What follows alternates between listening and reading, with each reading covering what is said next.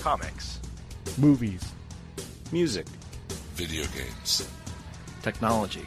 Blu-ray. Television. This is the HHW LOD Podcast Network.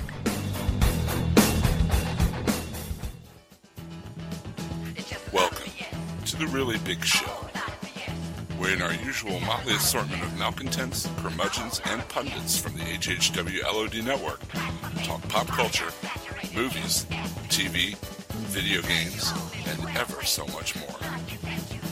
It's the Really Big Show, or as we refer to it, Really BS. And now, let's start the show. Hey everybody, welcome to the Really BS Show, episode number 7. And kind of some interesting things going on here. First of all, I'd like to introduce my compatriots this evening, Mr. Jordan from Jersey, and we're about to anoint him and initiate him, much in the same way they initiated Kevin Bacon in Animal House, into the ways of dudery, Mr. Chub Toad Sheldon. Should we just call you Chubby? Chubs? Chubster? Chub Toad. Chubomatic? Chub Toad's fine. Chub, Richard, Rick, whatever. Evil clone of Kevin Smith? Yeah, there you go. Chub Toad's been doing the Nerd Herd podcast for, since the late 70s, and since their studio burned down and their radio broadcasting tower was destroyed by the CIA, he's decided to join up with us for a little while and stay keep on the down low. So, welcome to the club, buddy. Well, I appreciate it, and I've been listening for a long time, so I feel like I've been a part of the club all along. That's awesome. Here's the key to the executive washroom. Please help yourself to some interns out of petty cash. Sweet. And don't use the toilet that I have marked. That's my special spot. Okay, no problem. I know that we've gotten the introductions out of the way really quick. I turn it to a little bit of a serious note, and then we'll get right back to the BS that you know and love from us. Just a couple days ago, Friday actually, as we're recording on Sunday night, we lost Jamie D'Alessandro of the Comic Geek Speak podcast. And if you've never listened to that podcast, they were one of the first comics podcasts out there, like back when podcasting was a new thing. And it was one of the first, like when I got back into the hobby about 10 years ago, they were kind of my guide back into the hobby. And Jamie D'Alessandro was, him and I had a very similar tastes. We were about the same age, so a lot of the comics that he loved in his childhood were comics I grew up with as well. If it weren't for Jamie D and the CGS forums, there would have been no Legion of Dudes. There would have been no Half Hour Wasted, no Taylor Network. Most of the podcasts, a lot of the comics podcasts you listen to spun out of those forums. 11 O'Clock Comics, Around Comics, Comic Timing. Most of the really good comics podcasts on iTunes and out there right now were spun out of the CGS forums, and we all owe Jamie a debt of gratitude. He was a very kind and gentle soul and a good friend of the hobby, and loved comics, and was always in this time when we see a lot of like geek divisiveness and haters ball type stuff going on between geeks and fake girl geeks and fake geeks and everything. He was always very accepting to everyone, because he remembered back when it was kind of a stigma to be a geek. Kind of you get your books dumped or whatever. But he was a very, very kind and gentle guy, and I was lucky enough to meet him a few times, and every time I was always impressed by just his manner. He was just a very cool guy and very erudite, very smart too. So. Just wanted to shout out his friends and family and everybody in the podcasting community who knew and loved Jamie. Happy trails, buddy. Definitely. Will be missed, sir. Absolutely. Well, let's talk about something that's not quite as big a disaster. We've all seen some movies lately, have we not? Yes, we have. I think we've all three of us seen The Amazing Spider-Man 2, which just came out this past week. Right, and we will be doing a Real Heroes episode on it, which will go a little more in-depth. But until that time, until such time as we get that out, let's just give a general review. I'll let you guys go first.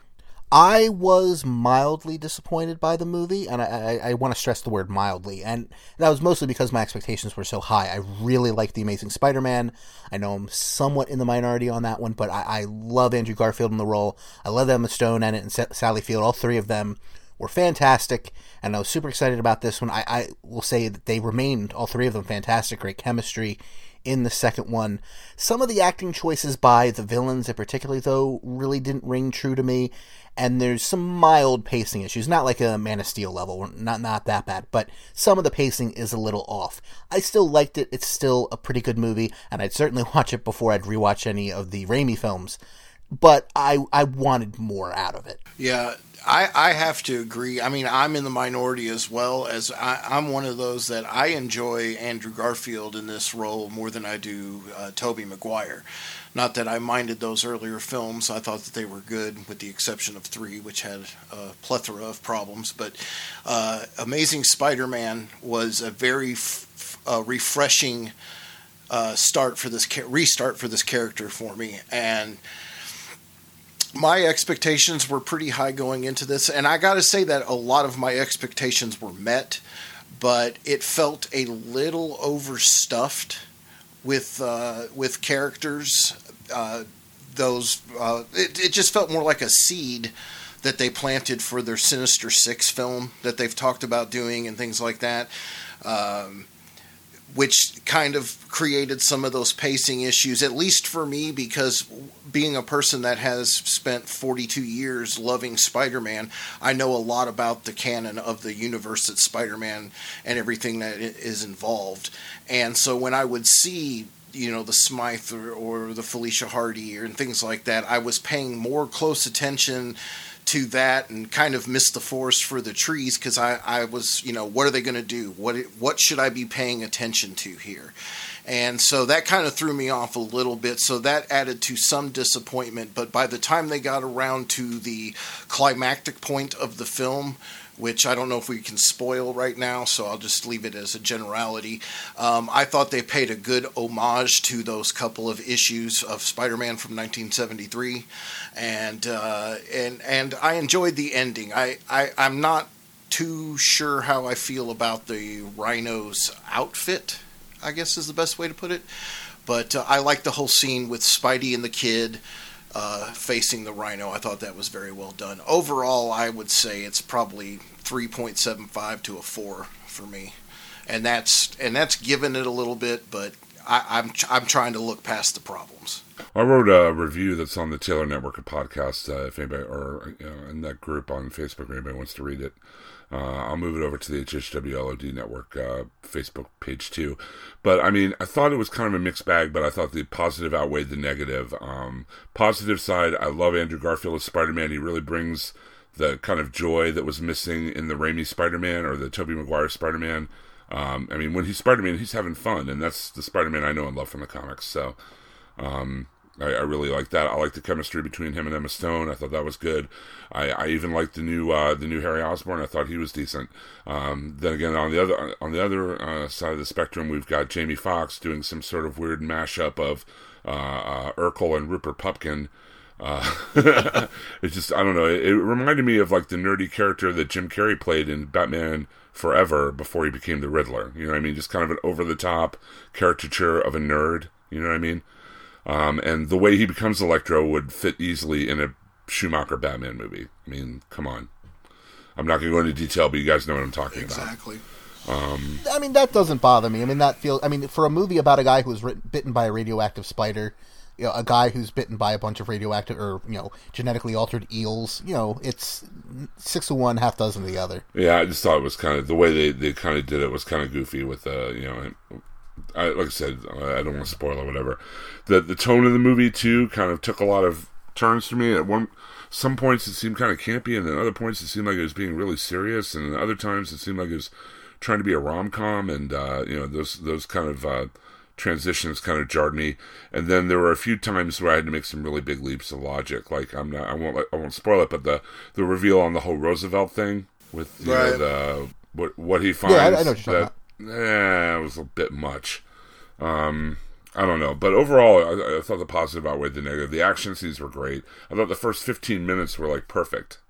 The whole action sequence with the radioactivity and the way that was all blocked out and choreographed, and then the kind of funny part where he's, juggling all the different, radioactive dealies and stuff. I thought that was the first, 10 to 15 minutes of that was perfect.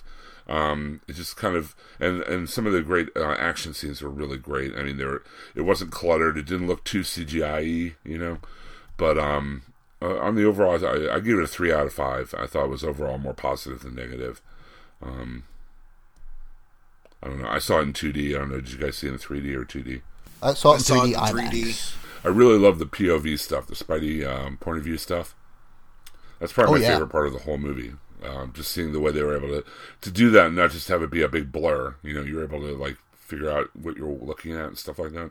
I just thought that was really, really cool. So, okay, we should probably, like I said, we're doing a Real Heroes episode on it pretty soon. So that's the short and sweet version of that. I have 2 movies I wanted to shout out really quick. I don't know if you guys have seen either of them. The first is The Raid 2, which is the sequel to the Asian action flick that came out a couple years ago. This one's called The Raid 2 Barandal, and it is the best action movie I've seen all year so far. It is just incredible. If you like Hong Kong style crime action movies, if you're into the old school John Woo stuff like The Killer and A Better Tomorrow and all that, this is a throwback to that. It's just kinetic. It's great. Action is just intense. The storyline is very dramatic and it works very well. It just kind of blew me away. I thought it was really great. The other movie I wanted to shout out really quick is a documentary that's on Netflix right now called Milius, about John Milius, the director and screenwriter. Basically, if you've ever seen Big Lebowski, John Goodman's character is kind of based on John Milius. He wrote Apocalypse Now. He wrote and directed Conan the Barbarian. He wrote the classic Robert Shaw speech about the USS Indianapolis in Jaws. He came up in film school with George Lucas and Steven Spielberg, and there are all this mythos grew up around him. All these stories. He just is this outrageous guy, but he's done all this great work in movies over the years. Directing and writing and whatnot. Great stories. They interview, Lucas, Spielberg, a lot of other people in this, Harrison Ford, Ed O'Neill, a lot of people he's worked with over the years, Arnold Schwarzenegger.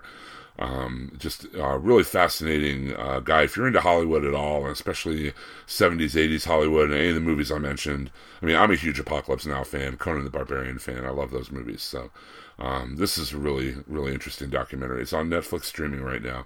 It's called Milius, and it's all about John Milius, the director and screenwriter. Yeah, someone at work told me about that the other day, and I added it to my Netflix queue, but I have not watched that yet. It looks... He tells this story about how him and Coppola were in a studio with Martin Sheen, and Martin Sheen was recording the voiceover for Apocalypse Now. Saigon, I can't believe I'm still in Saigon, that whole bit. And they didn't like the way he was doing it. So Milius pulls out this .44 pistol, puts it on the desk, and tells Martin Sheen to read the script in one hand and the gun in the other. And Martin Sheen's this total pacifist, activist guy from the 60s, He's probably never held a gun before in his life, and that just keeping him uneased by holding onto that gun was enough to put the edge in his voice that they wanted for that voiceover. So it's that kind of story that I really dig, And this documentary is full of stuff like that. Didn't he have a heart attack while they were filming that? I think he did. He ended up having a stroke just a few years ago. Because that would probably explain why. It's a really amazing documentary. It's really, and it's a part of film history that I'm interested in. That whole USC Film School group from the 70s that have pretty much defined movies for the past 20 or 30 years is it's kind of fascinating. And he was definitely one of that group, one of that breed. So yeah, I've heard nothing but good stuff about the documentary, but I have not checked it out quite yet. There's some great stories, and he was talking about how it would be easier to train Arnold Schwarzenegger to act like Conan than it would be to find an actor and beef him up to look like Conan. Yeah. But Arnold Schwarzenegger said he was the first director he ever worked with was John Milius, really, and all Schwarzenegger said was, just tell me what to do, what to say, and where to stand, and Milius just smiled and just, did that kind of directing, Yeah, I just listened to the Nerdist podcast interview of Schwarzenegger a few weeks ago, and he talks a lot about how he owes so much to him, and maybe that's where I first heard about this documentary. Yeah, but it's super sweet. Check it out. If you're a movie buff at all, listeners, you'll dig it. Anybody else see any other movies lately? Well, if you're talking about documentaries on Netflix... hey, whatever. Any movie is a fair game. Well, it made me think of the other day I was listening to an interview with John Delancey, and he talks about the My Little Pony experience that he's had doing the voicing of those characters, and and seeing this revolution in attitudes from kids all the way up to male adults in response to the My Little Pony Friendship is Magic cartoon, and he produced, through Kickstarter funds, he produced a documentary that's on Netflix called Bronies, and it deep dives into fandom, which you can kind of see some of the parallels that these guys go through to what we go through as comic book fans and movie fans and things like that. But it goes through the whole culture of this phenomenon that's happened, where a little girl's cartoon show has turned into this, like I said, culture of male adults that have embraced it, and basically, no one really gets it, and it kind of reminds me of what, I went through in the late 80s, early 90s as a comic nerd. Constantly getting berated and misunderstood for my fandom of things that most adults don't get. So it's a pretty interesting documentary. I was kind of surprised as much I was surprised when I went back and I decided, sure, it's on Netflix, and I watched the first couple episodes of that My Little Pony, and yeah, I can kind of get where those guys were coming from. I wouldn't categorize myself as a brony, but it was interesting. Not yet, anyway. No. It's interesting to me. It's like that's one of the I'd probably think like that, and maybe LARPing, and like a few other like geek disciplines still kind of, are on the low end of the geek totem pole even, even looked down upon by other geeks.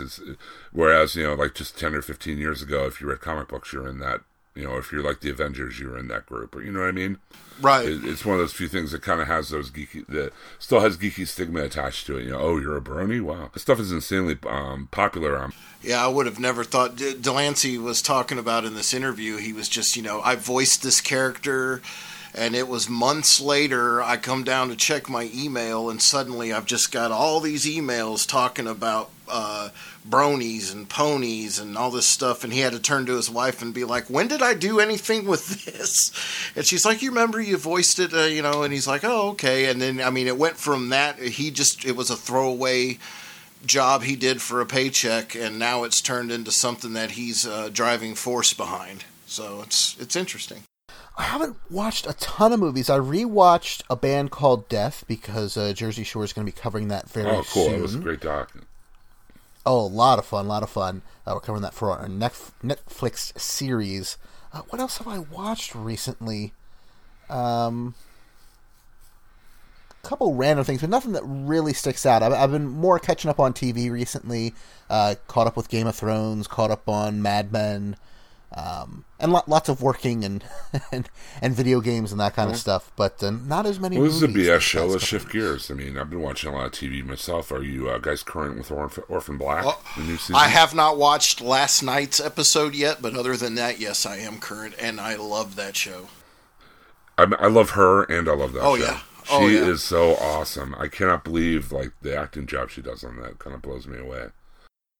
Yeah, in order for, did you watch it was it was a Saturday before they kicked this season off. They had like a little half-hour, maybe it was an hour show hosted by Will Wheaton that they had all the. No, I missed that. Yeah, it was the Saturday before it launched, and they just had her out there and just talking, just listening to her discuss how she gets into each character and how she's able to distinguish what mannerisms she has to do at this time versus that time, and just different. It's pretty amazing listening to the headspace that she has to get into. She has different pieces of music that she'll queue up in her iPod before she gets ready to go on scene for different characters that kind of get her in the mode. I find it amazing, like when she plays one of the characters, disguising herself as another one of the characters. Or when she has a scene where she's playing against herself. Oh yeah. Like 2 or 3 of them in one scene together. It just blows my mind. Yeah, that show. I remember when it came out. I was like, I'll check it out. It's because it came on right right before Doctor Who, and so I was like, I'll check it out. And I instantly fell in love with that show. That show is amazing. Yeah, I'm trying to remember who recommended it to me, but after I watched the first couple episodes, I was hooked. Let's see, what else have I seen lately? I did watch I wanted to mention they canceled one of my favorite shows on Fox, Almost Human. Oh, I was so upset when I saw that. That show is such fantastic. A good show. Oh, I agree. First of all, Carl Urban is a way underrated actor. He brings it in almost everything he's in. Even that movie Priest, that I really didn't like the movie at all. I loved his acting and his character in it. He was even good in Chronicles of Riddick. Yeah. That tells you how good he is, because that movie was right. A toilet, and he was even good in that. But this is a classic Fox blunder, just like they did with Alcatraz, just like they did with Firefly. When are they going to learn that they need to give their genre-specific shows more than a year or a one season to really build, especially when you're putting it on Monday night against Monday Night Football and things like that? I mean, they have set up their genre shows to fail more often than not. I'm surprised Fringe lasted as long as it did, because they kept shoving it to Friday nights and everything else. Fox needs to get. I don't know what they're looking at, because it's not just ratings alone. Because do either of you subscribe to Hulu Plus? Yeah. You know how it has the top watch shows this week or whatever it's called? Right, most popular. Almost Human was on there constantly. So Shield's been on there constantly too, and it's been disappointing in the ratings. Exactly. So I mean, they've got to get away from. I understand advertisers are looking at the 18 to 49 from those ratings, but I watch Hulu Plus. I watch a lot of shows on there, even though I DVR them as well. It just depends on when I get to them, and I don't mind those 2 to 3 commercials that they throw in there, especially whenever it does ask me, are these relevant to you and things like that. So I just don't understand why the advertising community hasn't started to take more appreciation of what people are watching on these streaming services. I mean, today in this culture, we're going towards entertainment as a la carte. It's no longer a scheduled thing. Right, it's more and more. Like you say, streaming services is a bigger and bigger piece of that pie every year. I mean, but you're absolutely right. Every time I scan the most popular, it's always The Daily Show and the Agents of S.H.I.E.L.D. and like all these shows that I hear. I mean, Daily Show pulls down good ratings, but I mean, you keep hearing the S.H.I.E.L.D. I mean, in the the regular Nielsen ratings isn't doing as well, but on streaming and online services like that. I mean, we cut the cable a little while ago at my house, and all I have is Netflix and Hulu and broadband, an antenna, a digital antenna. So I watch a vast majority of my stuff on Hulu or Netflix. So yeah, it's going to be a bigger and bigger piece of the pie as years go by. I saw the new show Salem. Have you guys heard about this? I heard about it. That's about the cat from Sabrina the Teenage Witch, right? Not Sabrina the Teenage Witch. Well, then I'm no longer interested. No, not Clarissa Explains It All either. Is it? Secret Life of Alice Alice all of a sudden Mack? it's become a Melissa Joan Hart podcast. Wait, is that is that the TV spinoff of Hocus Pocus? Yeah, that's it. Yeah. No, it's about people that make menthol cigarettes in North Carolina. Sweet. Salem. No, it takes place in the 1600s Salem in the 17th century, and it's not as way over the top as American Horror Story Coven was, but it's got some of the same. It's covering some of the same ground. It's got like a drama layer as well as a spooky, creepy, supernatural layer going on, and it wasn't bad. WGN produced it. The Chicago Superstation. It's their first original series ever. And that's why I wanted to check it out. And the production value, I'd say, was probably around AMC level, maybe a little less, but not noticeable. Not like not like Sci-Fi Channel Flash Gordon level or something. Well, but it was a decent watch. I watched the first couple episodes. I think I'm going to stick with it. It was pretty interesting. It's on Hulu as well. I'll have to check that out. Only good and great things come out of Chicago, so Do either of you watch, speaking of Chicago, do either of you watch Parks and Recreation? Occasionally. I don't watch every episode, but I pick it up now and again. Are you current through the end of the season, Rich? That finale was amazing. Let's go ahead and spoil it. I mean, I guess we're spoiling everything anyway. So, 3-year time jump. That was really surprising to me. It makes perfect sense, but... Now, are they going to hold with that going into the next season? Because... Oh, they are? Because yes, I wasn't sure. They're just giving us like a brief glimpse to the future, but then they're going to go back and take up from where the timeline's at. But, yeah... I found so many things about that episode amazing. I loved the whole concert thing that they did. Hologram Lil Sebastian. That was awesome. And Ben's reaction to that. Yeah, from what I've read, because there was an interview, Alan Sepinwall, the Firewall and Iceberg podcast, did an interview with Mike Schur right after the finale aired. And they said, yeah, they're definitely doing 3 years ahead. They might do a few flashbacks if they can work it in with Jon Hamm's schedule, because they want to be able to have a little bit more with his character Ed, which I can't blame them. But they're going to have some fun with it, because it'll most likely be the last season, although they've been thinking that for about 4 years now. They're going to have some fun with the future and maybe speculate a little sci-fi style with the politics and technology that might exist in 2017. Like, they've said specifically no hoverboards, but beyond that, they're going to try to have some fun with it. Well, and now, full disclosure, back in November when my company moved me, I had a few weeks off. I had never watched Parks and Rec. I binge-watched the entire series for about a week and a half, and then have been keeping up with it this season, so... I just actually went back and rewatched everything from season 2 on myself over the past couple weeks. I'm going back to season 1 as well, but it's not as good, so I'm not as interested. But I tell you, man, there is no comedy or really any show on TV that makes me cry as often as Parks and Rec does. Like, it is the most positive, beautiful, funny show on TV as far as I'm concerned. People who haven't seen it are legitimately missing out on just a pleasant and hilarious experience. I agree, and I very much miss Rashida Jones. So, and that mid-season finale, which now, I mean, counting that, this is like the 5th time they've had to do a finale that might be the season finale, because like every season for the last few has had a mid-season finale that they didn't know if they were going to be brought back for more episodes ever.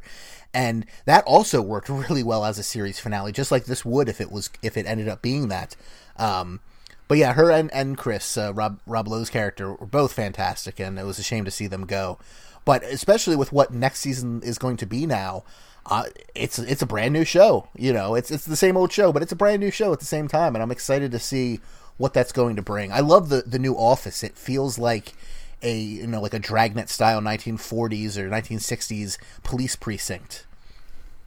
Yeah.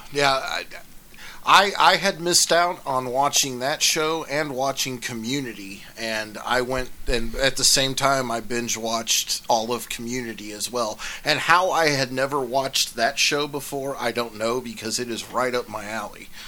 So, which I was excited to see Abed in The Winter Soldier. Yes.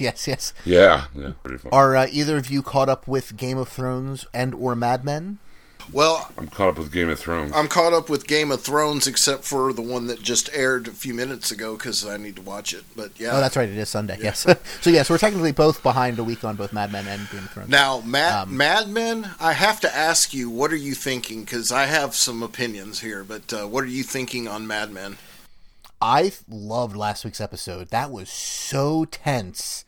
And because it is the last season, like, they could have gone so many different ways with it, and none of them would have surprised me, but they would all have surprised me, if you know what I mean. I think that particular status quo of how they ended is going to lead to some really interesting drama this season between, particularly Don and what's the new guy's name? Lou. Who is like evil Mr. Rogers, or just jerk Mr. Rogers. But I'm excited for that. I like that they've kind of brought back Megan. I was afraid she was going to be gone. I like what they've done with Kiernan Shipka's character of Sally. I've always loved what they've done with Sally, but that episode, the Valentine's Day episode with her, was so good. Yeah, I've been rambling. So what are you thinking about this season so far? This last episode, I have to echo your sentiments on that, but I have to say that is the first good episode that they've had in over a season. I have felt ever since the whole merger of the two companies and bringing Peggy back, which I like Peggy and I like her coming back. Just, I don't know, it got really convoluted, and last season was way too trippy. They got way too lost in the 60s in the last season, and I don't know, it felt like a completely different show, and like it was just moving along from one episode to the other, just meh, and it just paced wrong. It was. Are you counting the Speed episode in that one though? Because the Speed episode was fantastic. I will give you that. The Speed episode was good, but all in all, last season I actually didn't even watch it as it was airing. I just let it build up on the DVR and went back and watched it because it literally was boring me. And then this season started, the very first episode, the same thing. It it was good to see them back, but it was just more. It felt like more of the same. But then now they've spun it up. What are we, 3, 4? How many are we? I think it's 3 counting the one that airs tonight, or maybe 4 counting the one that airs tonight. Because the last one, or maybe possibly the last 2, finally have got my interest back. But I don't know. And last week, I finally came to the realization. I've suspected it all along, especially when X-Men First Class came out, but I've suspected it all along, but I finally have come to the conclusion that January Jones is a horrible, horrible actor. I think she... you know what? I just go ahead. You're in First Class to tell you that, dude.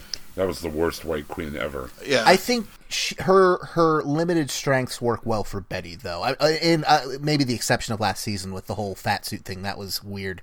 I mean, I will agree with you that last season did, in many ways, feel like a different show, but it was still a show I enjoyed, not just the Speed episode.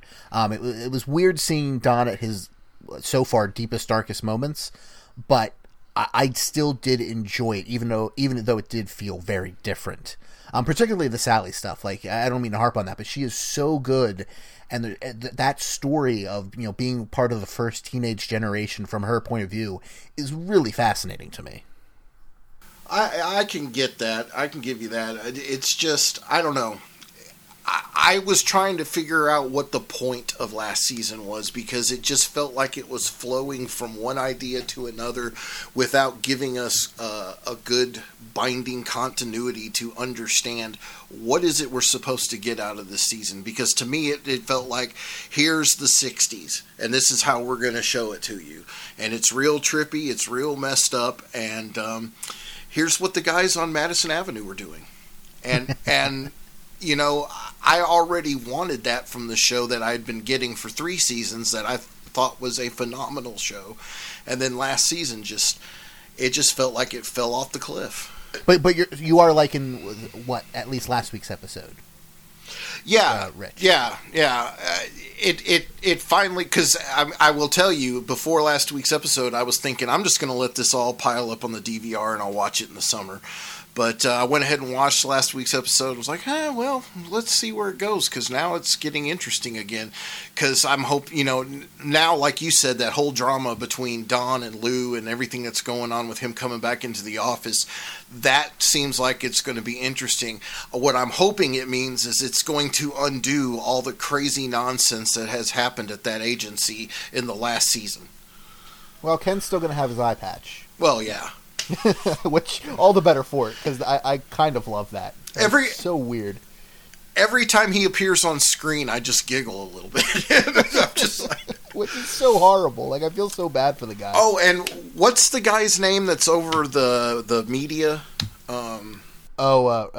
It might be Richard. No, it's not Richard. It's, But you know who I'm talking about, the guy that does the TV stuff. And yeah, just the most smarmy, kind of quietly despicable guy. His whole thing with the computer and all that stuff last week, and when he came into that boardroom meeting and everything, that was entertaining as well. Oh, yeah. So, I'm like, wait, they have a computer? Oh, okay, that explains why I haven't heard of it, because it doesn't exist, Yeah. Also, it's 1969. What are they doing with a computer? A computer in '69 would have taken up their whole office space. Right, and they pretty much talk about that, yeah. Yeah, well, they're referring to, I guess, some other ad agency has some massive computer bank that churns through the Nielsen numbers or whatever, and decides, what's good for what advertising and all that. Kind of like we were discussing before, except for back then it was relevant because they didn't have streaming. So let's bring Jim in. Jim, you do watch Game of Thrones, right? I do. So I do. What are you guys thinking of the current season, which I guess, again, spoilers, the king is dead. Long live the king. Wait, before we get started, do either of you read the books? No. Yeah, I do. Because I don't, so don't spoil anything from the books for me. I won't take anything out from I won't. Don't worry about it. It was so funny, though, because the reason I read the books is because when I saw the first season of Game of Thrones, I knew that eventually someone would be killing Joffrey, and I read the books as far up until the point where he gets killed, just to find out who did it and where and when. But they don't really tell you who did it, so you had to keep reading. But that's what spurred me on to read the books, was to see when he died. Well, best I can tell, everyone killed Joffrey. Yeah.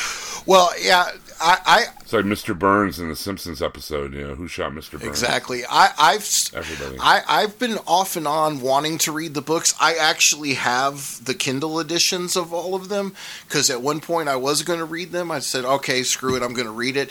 Then the Red Wedding happened.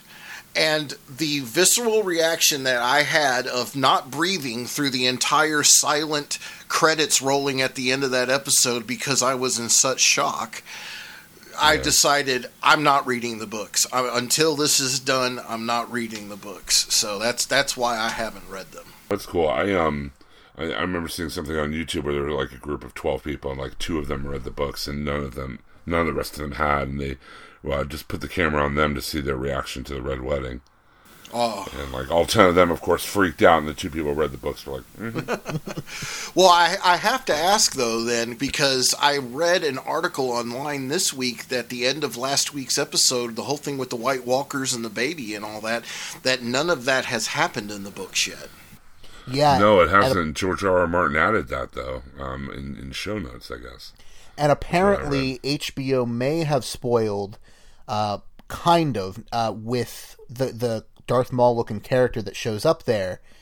They labeled him with a specific name, which I won't say, not that I can even remember it, but for people who are reading the books, that people have suspected is tied in with the White Walkers from the books, but never had any proof. And for at least a few minutes on their website, that character was labeled with that specific name, which, and then it was taken down. But so people are saying, yeah, that's a big deal, and that was a cool ending too. Also, we were talking about Netflix before. They moved the show, The Writer's Room, that used to be on Sundance, I think, over to Netflix. Have you guys ever seen that show? I watched a number of the episodes from the first season that are up there now. Okay. It's basically a screenwriter interviews other screenwriters about popular television shows. Well, it's Jim Rash, Dean Pelton from Community. Yeah. Is, the screenwriter. I just heard an interview with Jim Rash about that whole thing. I hadn't heard of it, and I just added it to my Netflix queue as well this week, so... Quite good. The Parks and Rec episode is great.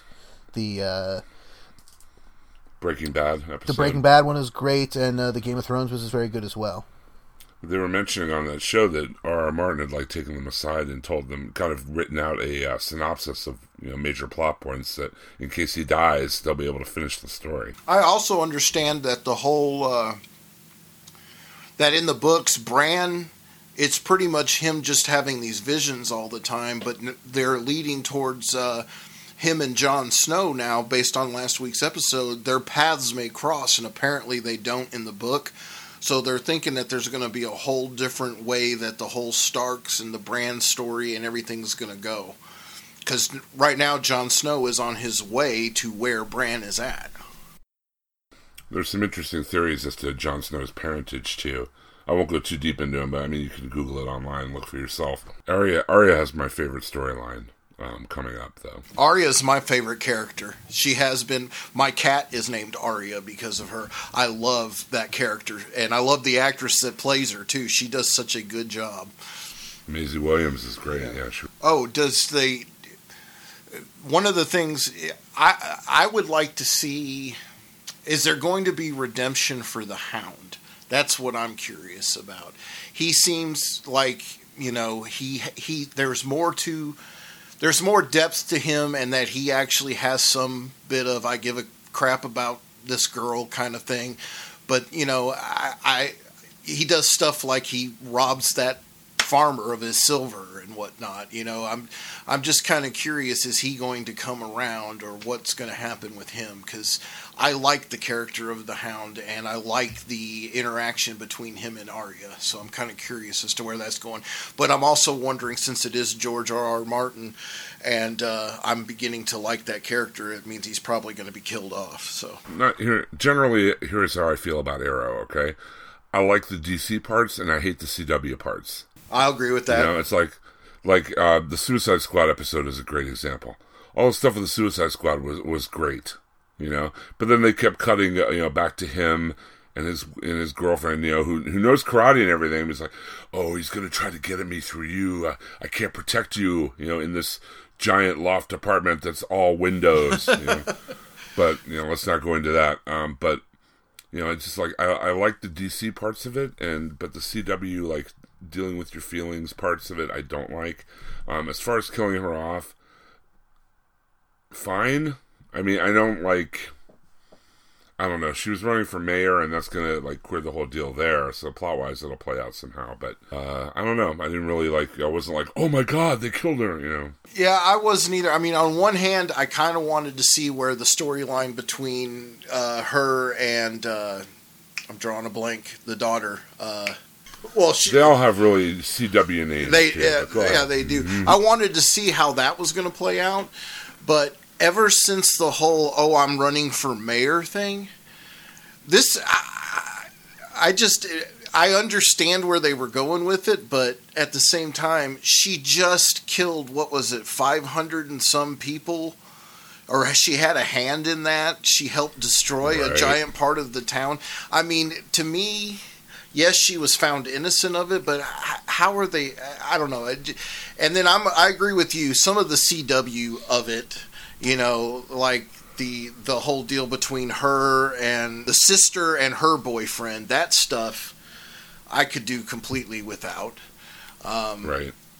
Which I don't understand that, because the DC side of it, he's Speedy in the comics, not her. Mm-hmm. But overall, I've really enjoyed the whole juxtaposition of the flashback storyline.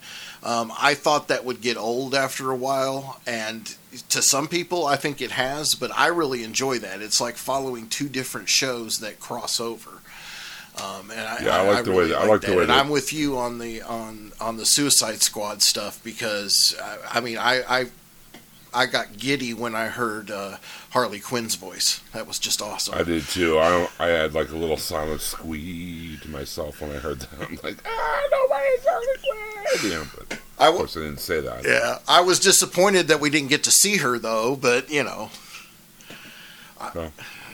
something for the future.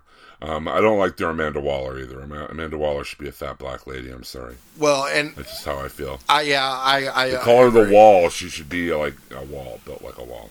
Yeah, I agree with you there.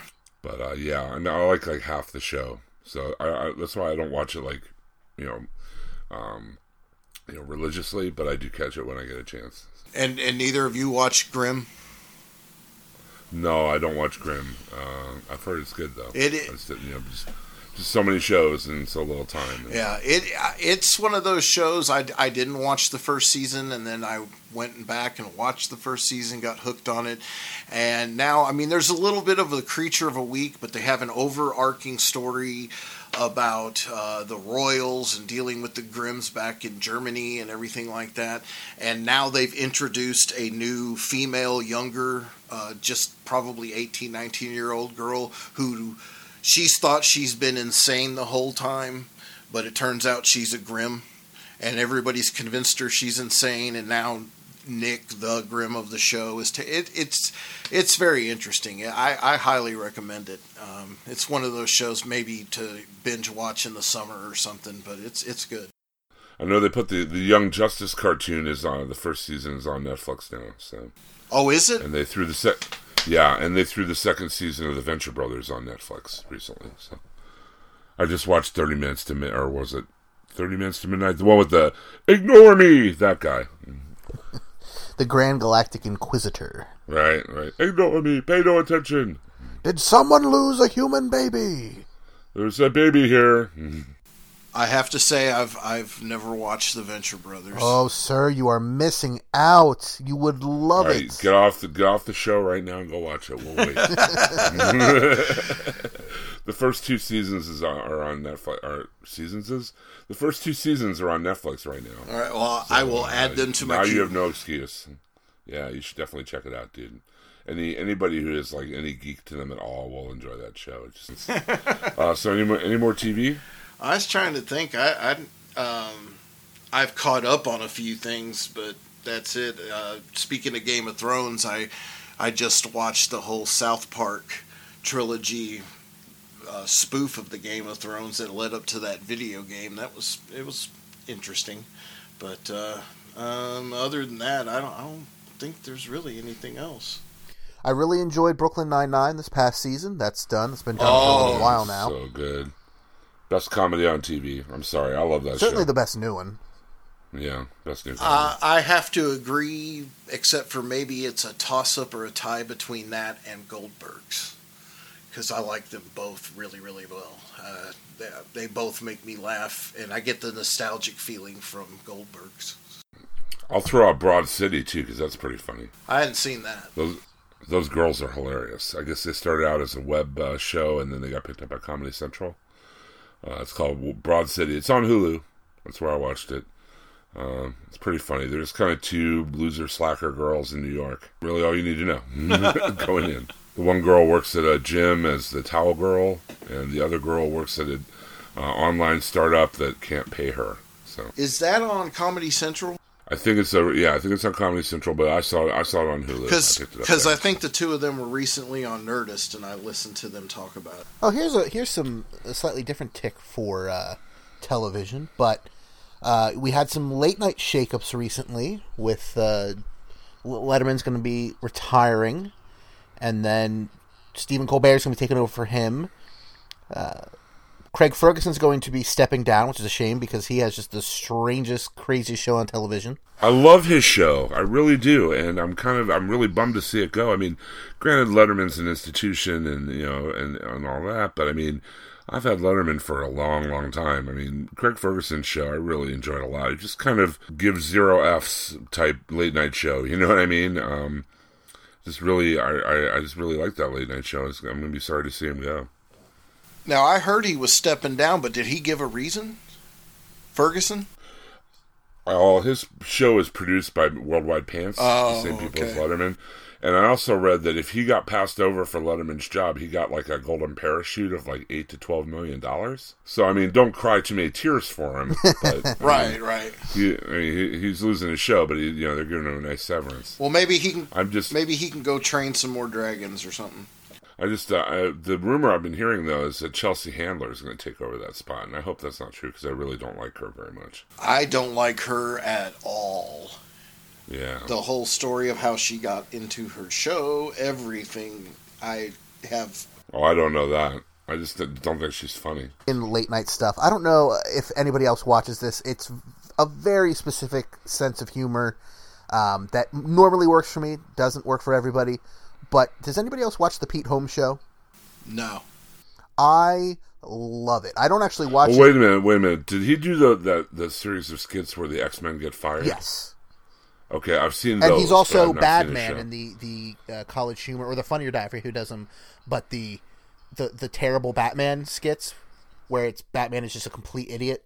Oh, I've seen that, yeah. Yeah, that's him as well. Okay. And it's pretty much the same people behind those skits. Like the guy who plays Commissioner Gordon is one of the main writers on the show and stuff. It's after Conan, I believe. And it is strange, but it's very much his show. He does the podcast. Oh, his podcast is called You Made It Weird. And he's got a great comedy sensibility, a lot of great comedian friends. His comedy style is very down to earth and not necessarily observational, but very positive, and it's a feel good show for me. It's not everybody's sense of humor. I totally buy that. I totally understand that. It's not going to be for everybody, But I watch his clips on YouTube, every single one he puts out, regardless of whether I have any interest in the person involved or what, because he is going to make that interview interesting and different and strange, and it's a lot of fun. So I enjoy it. But I know it's not a lot of people watch it, so I figured I'd give it a plug. Where's it air again? I believe it's TBS. Whatever one airs Conan. Yeah, TBS. Okay. I generally don't watch any late night TV. I will just go through. Sometimes I'm just sitting around doing nothing, and I'll just watch a bunch of YouTube clips of Conan, Ferguson, Fallon, things like that. It's rare that I actually watch the show. The only real late night show that I usually watch is the Graham Norton show on BBC America. Yeah, like I said, I just watch it on the YouTube clips, so I'm usually awake, but I'm usually not out watching television when those shows are on. That was more of a college thing for me. But yeah, they're reaching a lot of audiences with their Hulu and YouTube clips and whatnot. I love the Brian Williams rapping bit that Fallon does. Yeah. Or Fallon's interns do. And Williams was on the show last week, and he was saying that Cuba Gooding Jr. at like a Knicks game or whatever welcomed him into the hip-hop community. Exactly who you want to have do that. Cuba Gooding Jr. Yeah, which I just thought was weird. But Brian Williams is like, first of all, I never said the word hibbity. I never said that on the newscast. And then he said, well, finally, he said, you've had me do old school stuff. Why can't I do something new? Like, hey, Weed Man, how come your stuff's so good by Luda? Like he dropped a few songs. It was pretty funny. Sounds like his daughter's rubbing off on him then some.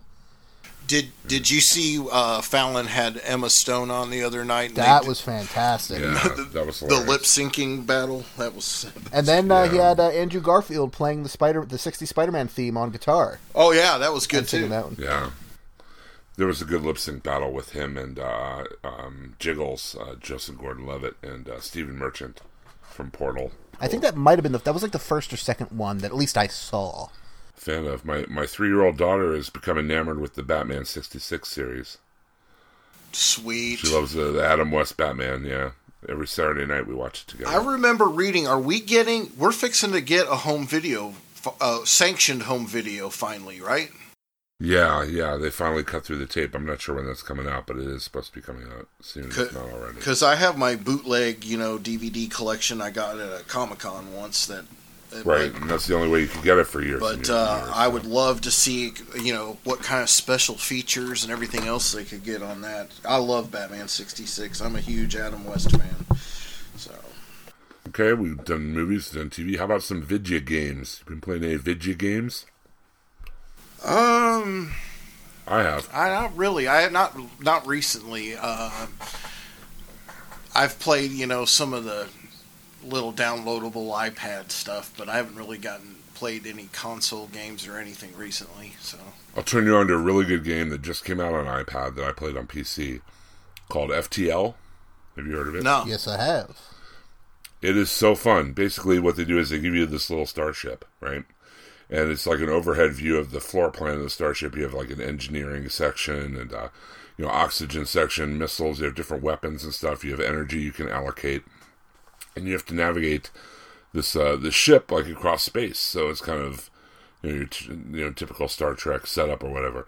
But it's almost like a real time strategy game. You can pause it at any time to change things up. But, you run into space pirates and different scenarios that pop up. And the advanced version of FTL just came out on iPad. So I think it's only like $10 or whatever. But I've literally put like 80 hours into this game. I love it. Have you finished it yet? Because I know it's infamously hard. I have not finished the final boss yet, no. And I've been playing on medium. I heard that it's even hard to beat the final boss on easy. So, it's super fun, though. I like that kind of brain-bending game more than Twitch games sometimes. Will it run on iPad 1 though? I have no idea. I'm not an Apple person. That's one of the things that I'm running into because I have the first generation and a lot of stuff. Like I recently got the Walking Dead stuff on there and it doesn't work. So. Oh, I really don't know, dude. I'm sorry. But that was a great game that just came to iPad. XCOM, another great strategy game that came to iPad. I'm trying to think of some good iPad games for you. I played this game just recently. I played the demo just the night before last.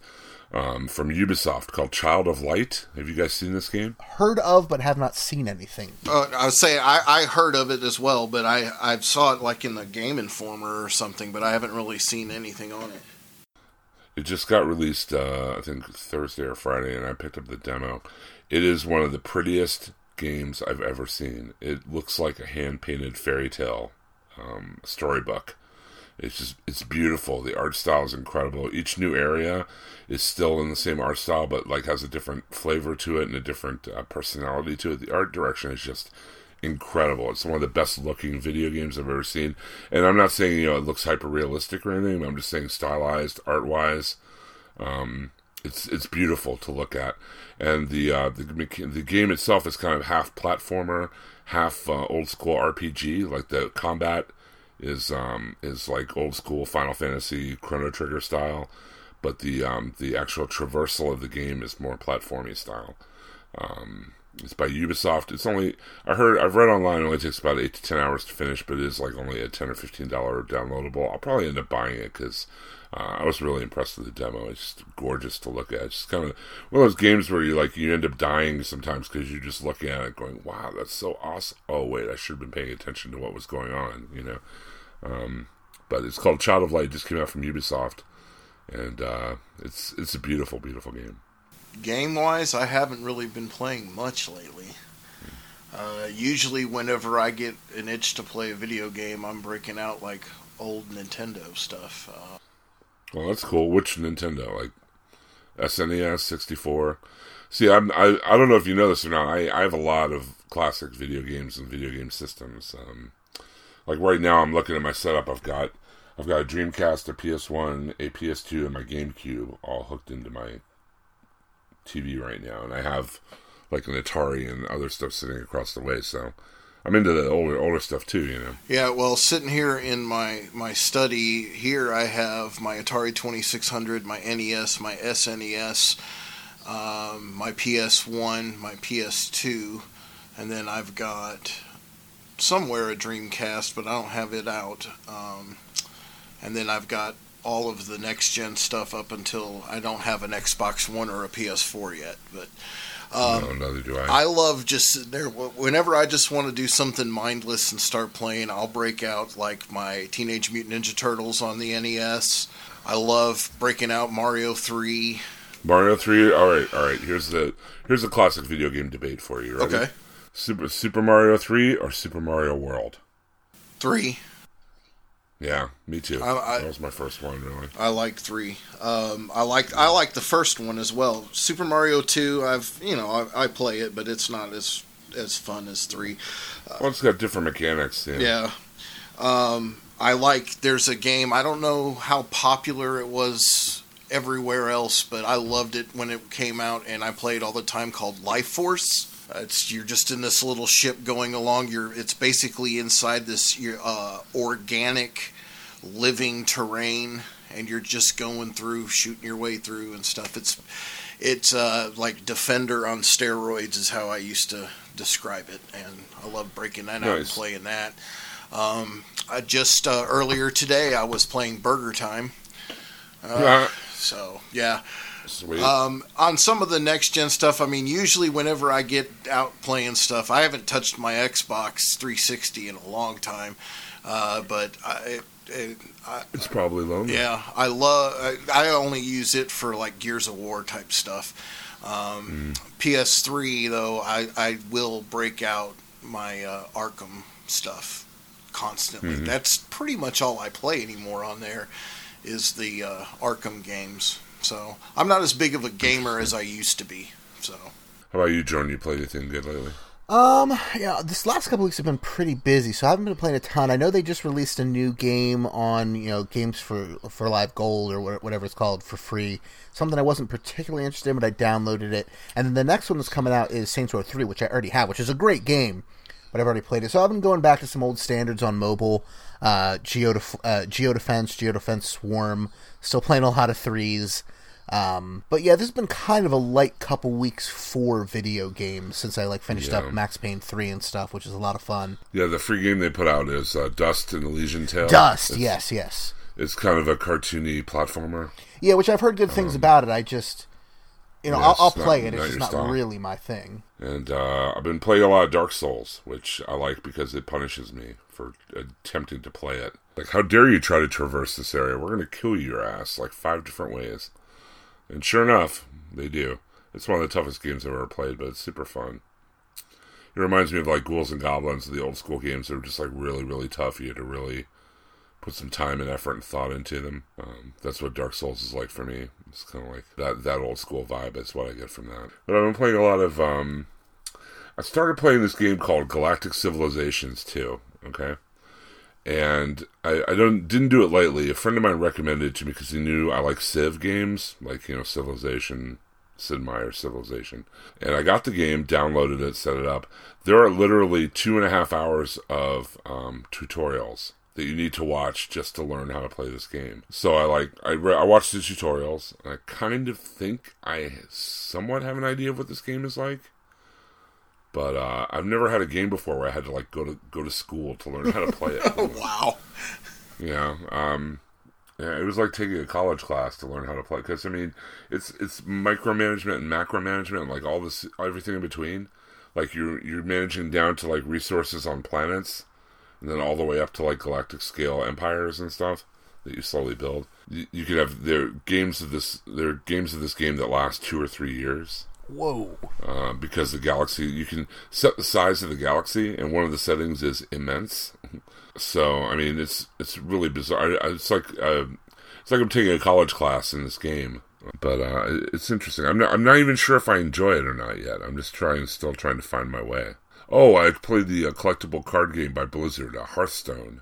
I was going to say, I just got a demo set of that, and I haven't played anyone with it yet, but I've gone through it. That game is awesome. Yeah, I'm not even a digital card game, or not even a card game guy. I really kind of, the whole Magic and Pokemon things kind of, passed me by. But, I mean, this is really easy to pick up and learn and play. And it wasn't really, I didn't think it was like bogged down with a lot of rules or anything. The tutorial is super good. I was up and running really quickly, so. But yeah, it seems to be a big addiction lately. I mean, it's free to play up to a point. If you want to play in the arena, or if you want to buy extra cards or whatever, it's fairly reasonable. But it's free to play up to a point if you want to get a taste for it. Are either of you much into tabletop games? Or I play every once in a while. I've played Munchkin and Catan and Carcassonne and a few other things, but not as much as I'd like to be. Yeah. My Jersey Shore co-host Pierce is really big into that, so I'll play some with him. But myself, personally, not huge. Although I do really like Munchkin. I love the Munchkin games, and they have a whole... Steve Jackson Games has a whole line of new ones that are fixing to come out, I think, in the fall. And I'm looking forward to that. I have every set of the Munchkins. I love Munchkin, but I've kind of reverted. When I was a kid, I wasn't as much into tabletop games or any type of board games and stuff. I was more into the video games, and now I've kind of reversed that. I play video games every once in a while, but more tabletop games. I was down in Texas a few weekends ago, and there was a store in this mall. It was just an eclectic store of many different types of things, but mostly calendars. But they were going out of business, and they were having a huge 75% off sale, and I got the Walking Dead Risk game for 75% off. And I haven't had a chance to play it with anyone yet, but I've gone through it. It's a very interesting take on Risk. So I look forward to playing that soon. Sounds pretty cool. They just opened a place here called Mr. Nice Guys Games, and it's a giant room, and they sell Magic the Gathering cards and stuff like that, but they also sell a lot of board games, and they have the other half of the room is just tables. It's going to be a big thing around here, Yeah, I've been... I watch Tabletop with Will Wheaton once in a while. Yeah, I do like that show. Yeah. I've played Magic the Gathering since beta back in 93, 4, whenever it was. And I just recently, in the last year or so, stopped really playing that. I've played in tournaments all around the country and stuff like that. I really enjoy Magic. The mechanics of the game, everything about it, it's very interesting. It's it's not quite the intellectual level of chess, but you have to think ahead like you do with chess.